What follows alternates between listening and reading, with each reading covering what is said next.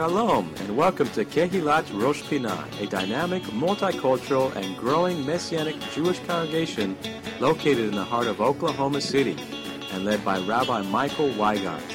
Our goal is to bring you the message of the Word each week from a Jewish perspective and to exalt the Messiah Yeshua as Lord and Savior over all. We are a loving congregation made up of both Jew and Gentile, now one in the Messiah, with Shabbat morning services at 10:40 a.m., and various studies throughout the week. Please come and join us next time you are in Oklahoma City. We would love to have you.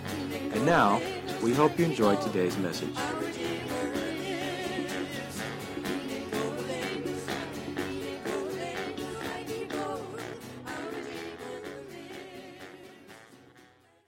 I want to share with you a few words following that beautiful dance in that song. Some thoughts about this season, Sukkot. The scriptures that we've been reading have been very appropriate for Sukkot, I believe. And a strong argument can be made that it was during this time of the year when Yeshua walked into Beit HaMikdash, the temple in the first century, that he had one of his most, I don't want to say challenging, but he had a really tough disputation that happened. And we read about it in Yochanan, John chapter 7, and also John chapter 8. As you read through John chapter 7, you can catch the tension that's going on there. There's a tension with the crowd. There's the tension of the interaction with Yeshua and those he's interacting with. And also, there's a tension that's beyond those that are there, that's with the leadership at the time. Listening to what Yeshua said and wondering, and it even says, if you carefully read that section of John chapter 7, it says that they were trying to kill Yeshua. It says it plainly. That's a lot of tension. Think about it. And they weren't able to do it at that time because it says that it wasn't the time for him to lay down his life. So there were several remarkable statements that Yeshua made, 7 remarkable statements that Yeshua made that still resonate to this day right now. One of them is in John chapter 7, beginning with verse 38. It says, on the last and greatest day of the Feast of Tabernacles, Yeshua stood up and he cried out loudly, if anyone, and I'd like you to remember that word, if anyone is thirsty, Yeshua then said, let him come to me and drink. We've been singing about that and speaking about that already in this service.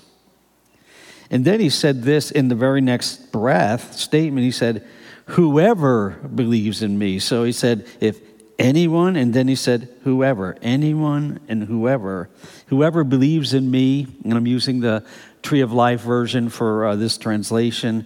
Whoever believes in me, as the scripture says, out of his innermost being will flow rivers of living water. Now, he said this about the Ruach, the Holy Spirit, whom those who trusted in him were going to receive. That's what we're told in John chapter 7. Yeshua spoke forcefully at the time of Sukkot. And I'll encourage you, if you haven't had a chance during this Sukkot week to read that chapter of John chapter 7, and many theologians also think that John chapter 8 is connected to this scenario, at least in the same time frame. Very important passage of Scripture. But if you haven't had a chance to read it, take time to go back and read what happened at Sukkot in Jerusalem in the first century when the Beit HaMikdash, the temple, was in existence, and Yeshua was there right there at the temple. Some of his discussions, some of what he was asked, some of what he said. In my reading of it, it's some of the most pointed things he said were at this time. So here's this time of great rejoicing, and he is as blunt, as straightforward as he could be about certain things, particularly this one, if anyone is thirsty, let him come to me and drink, and whoever believes in me, as the scripture says, out of his innermost being will flow rivers of living water. In this passage, he described how this flow of the Spirit of God would be like rivers of living water. I don't need to suggest to you that you can change a word or two in that statement. It gives you a whole different picture. Rivers of polluted water gives you another picture. Rivers of dirty water gives you another picture. Rivers of dead water gives you another picture. But he specifically said rivers of Mayim Chayim, of living water. Meaning water that brings life. So where the Holy Spirit is involved in life, he brings life to us. That does involve sometimes death. By that I mean we have to take up his cross daily and follow him. But this emphasis of Yeshua on those who believe in him and then on the Holy Spirit, it seems like there's a double emphasis, but I'm also emphasizing these two words, anyone, if anyone is thirsty, and whoever believes in me. That's a wide stroke. That's a wide group of potentiae. If you potentiate those ideas, that can go well beyond the hearers at that time in Jerusalem. I mean, there was just a certain number of people that could hear him, what he was saying. And he says these expansive ideas of anyone and whoever. And I want to suggest to you that Sukkot, this particular holiday, or holy day, or Moed, is actually the right venue for those two statements. Because the Holy Spirit and the Feast of Sukkot are noted in Scripture. And they're as having connection to all of mankind. The Sukkot, Holy Spirit connected to all mankind. And not too long after Yeshua's words in John chapter 7 that I've been talking about, not too long after that Feast of Sukkot, the Feast of Tabernacles, it really wasn't that far off. After Yeshua's death, burial, resurrection, and ascension, there would be one of his shlichim, one of his apostles, the shaliach, Kepha, Peter, that would stand up. We read about in Acts chapter 2. He stands up and he begins to proclaim this message. After the tongues of fire had fallen upon them at Shavuot, at Pentecost, in Jerusalem, with Jewish people from all over the world gathered there in keeping with the Feast of Shavuot, one of the Shlosh Regalim, the three pilgrimage feast. Peter stands up and he says this. It's in Acts chapter 2, verse 17. And it shall be in the last days, says God. Please notice this next phrase. That I will pour out my ruach, my spirit. 3 words comes afterwards. On all flesh. So the Holy Spirit, there's an intention of the Lord for all people to be filled with the Spirit of holiness, or the Holy Spirit. It's repeated over and over again in the prophets of Israel. They continually talk about this. Isaiah talks about it. Jeremiah talks about it. Ezekiel talks about it. That, yes, the case is Israel, but the intention is that all people would walk in the spirit of holiness before God. And by the way, is God holy? Oh, is he holy? Does he want a people that's holy? Yes, he does. So Acts chapter 2, verse 17, Kepha quotes from the prophet Joel, and it shall be in the last days, says God, that I will pour out my ruach on all flesh. So the Spirit, the Holy Spirit, and the idea of all flesh being connected to the Holy Spirit is a very biblical idea. Originally, the Holy Spirit, Acts chapter 2, came upon many Jewish people that were gathered, but the intention is that all people would walk in the spirit of holiness before God. And also, Sukkot was in itself a feast with ultimate intentions. It was a feast, and we could say it is a feast, in which the ultimate role included the nations. The rabbis of old, the Chazal, they recognized that the abundance of sacrifices that were made on Sukkot, as you read Numbers chapter 29, it's just this many sacrifices on the first day, this many sacrifices on the second day, this many on the third day, this many, and just deliberately placed and spelled out how many sacrifices were to be made. And rabbinical interpreters, and we'd have to agree with them, as they looked at it and said, why? Why so many sacrifices on Sukkot?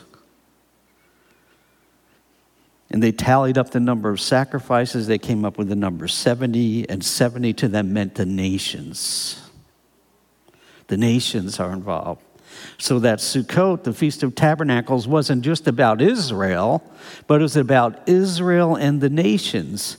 And lo and behold, the prophet Zechariah in chapter 14, verse 16 says, then all the survivors from all the nations that attacked Jerusalem, you know what they're going to do?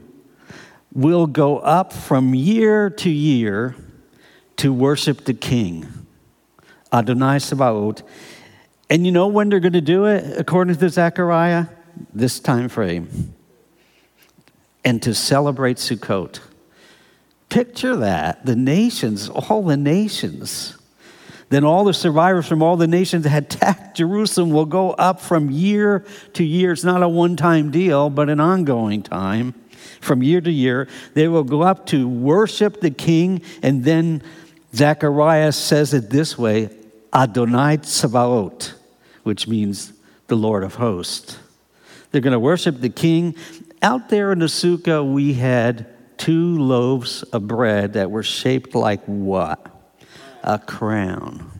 We've emphasized that from the beginning of Yom Teruah to now. We're kingship here.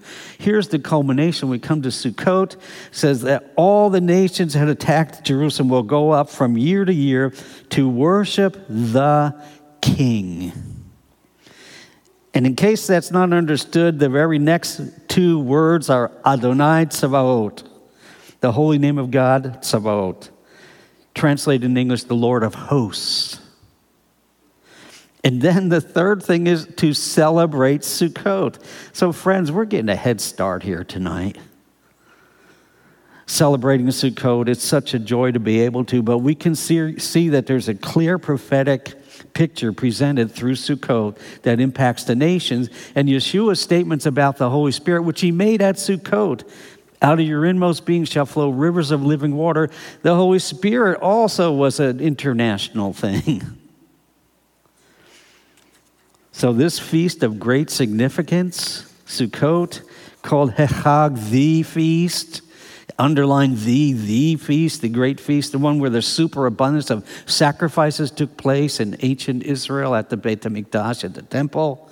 The one which the rabbi said, why all these sacrifices? It can't be just about us, about Israel. There must be more to this. And wow, there's a sacrifice for all the known nations as they reckoned it. So it was Israel and nations, including and then Zechariah saying all the nations will go up from year to year to worship the Melech, the King, Adonai Tsevaot, the Lord of hosts, and to celebrate Sukkot, tabernacles.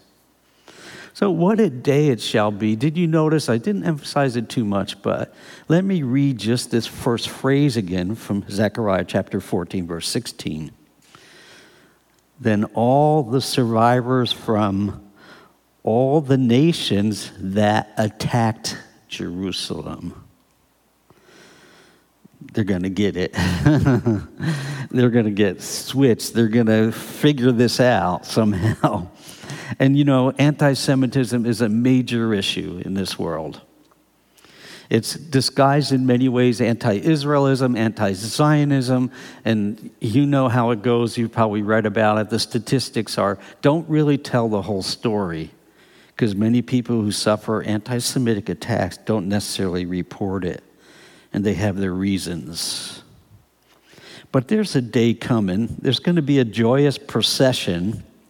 It shall be a day when the nations, even those that had attacked Jerusalem, attacked the Jewish people, those nations are going to come up, and you know what they're going to do? They're going to worship the King, Adonai Sabaoth, and celebrate Sukkot, Tabernacles. It's going to be a joyous time, and this taps into the prophetic ideas of Micah chapter 4. And let me read this to you, beginning with verse 1. And this is one of the segments of Scripture, Micah chapter 6, Micha Dalet, Micah chapter 4, verses 1 through 5. One of the scriptures where there's almost a word-for-word repetition found in Isaiah. So you have Micah saying it, and you have Isaiah saying it. It's almost exactly verbatim. And here's what they both said. I'm quoting from Micah chapter 4. But at the end of days, Be'acharit hayamim, the mountain of Adonai's house will be established as chief of the mountains and will be raised above the hills. Peoples will flow up to it. Then many nations will go and say, "Come, let us go up to the mountain of Adonai, to the house of the God of Jacob. Then he will direct us in his ways, and we will walk in his paths. For God's instructions, his Torah, will go forth from Zion, and the word of Adonai from Jerusalem. He will judge between many peoples and decide for mighty nations far off. They will beat their swords into plowshares and their spears into pruning hooks. Nation will not lift up sword against nation, nor will they learn war again. But each man will sit under his vine and under his fig tree, a Hebraism, with no one causing terror, for the mouth of Adonai Tzvaot has spoken." Verse 5, Micah chapter 4, "Though all the peoples will walk each in the name of his God, so we ourselves will walk in the name of Adonai Eloheinu forever," the Lord our God, forever and ever. Sukkot at this time, there's been a vision of this for now decades. And I'd like us to play this clip, if we can, of what's been happening now. There's been a pandemic, as I think we all know, but that has not stopped the nations from participating, catching on to this glimpse of the Feast of Tabernacles. Let's watch this together. And now, please listen to the Israeli Eurovision song, Beit Tfilah Amen. Beit Tfilah Amen is a prayer for peace around the world and was performed for this year's Feast of Tabernacles by over 30 nations around the world.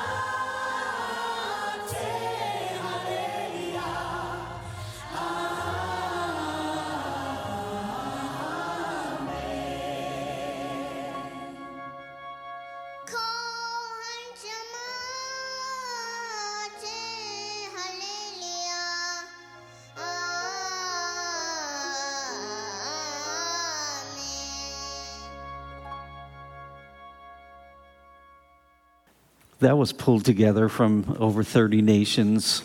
Couldn't gather in Jerusalem for the International Feast of Tabernacles, but it's pretty touching when you think about it, that the people from all those nations took the time out to do. You know how hard it is to organize 30 people to do something? Singing. But they all did it. From Bulgaria all the way. And boy, that young guy at the end was a showstopper for me. I don't know. See him, did you see how he looked off to somebody on the side, like waiting to hear "well done" or something? Friends, let's continue to pray for Israel in these days ahead, and continue to pray for the believers that are in the land.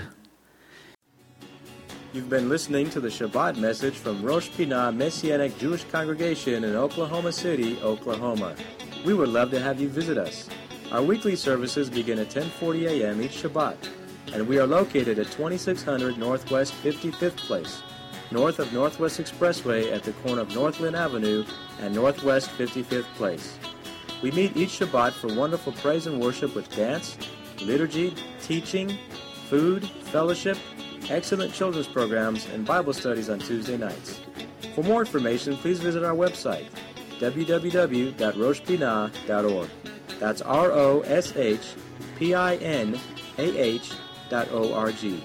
You can also reach us by phone at 405-842-1967 or email us at info@roshpinah.org. Thank you for spending time in the Word with us today. Shabbat Shalom and blessings in Messiah Yeshua.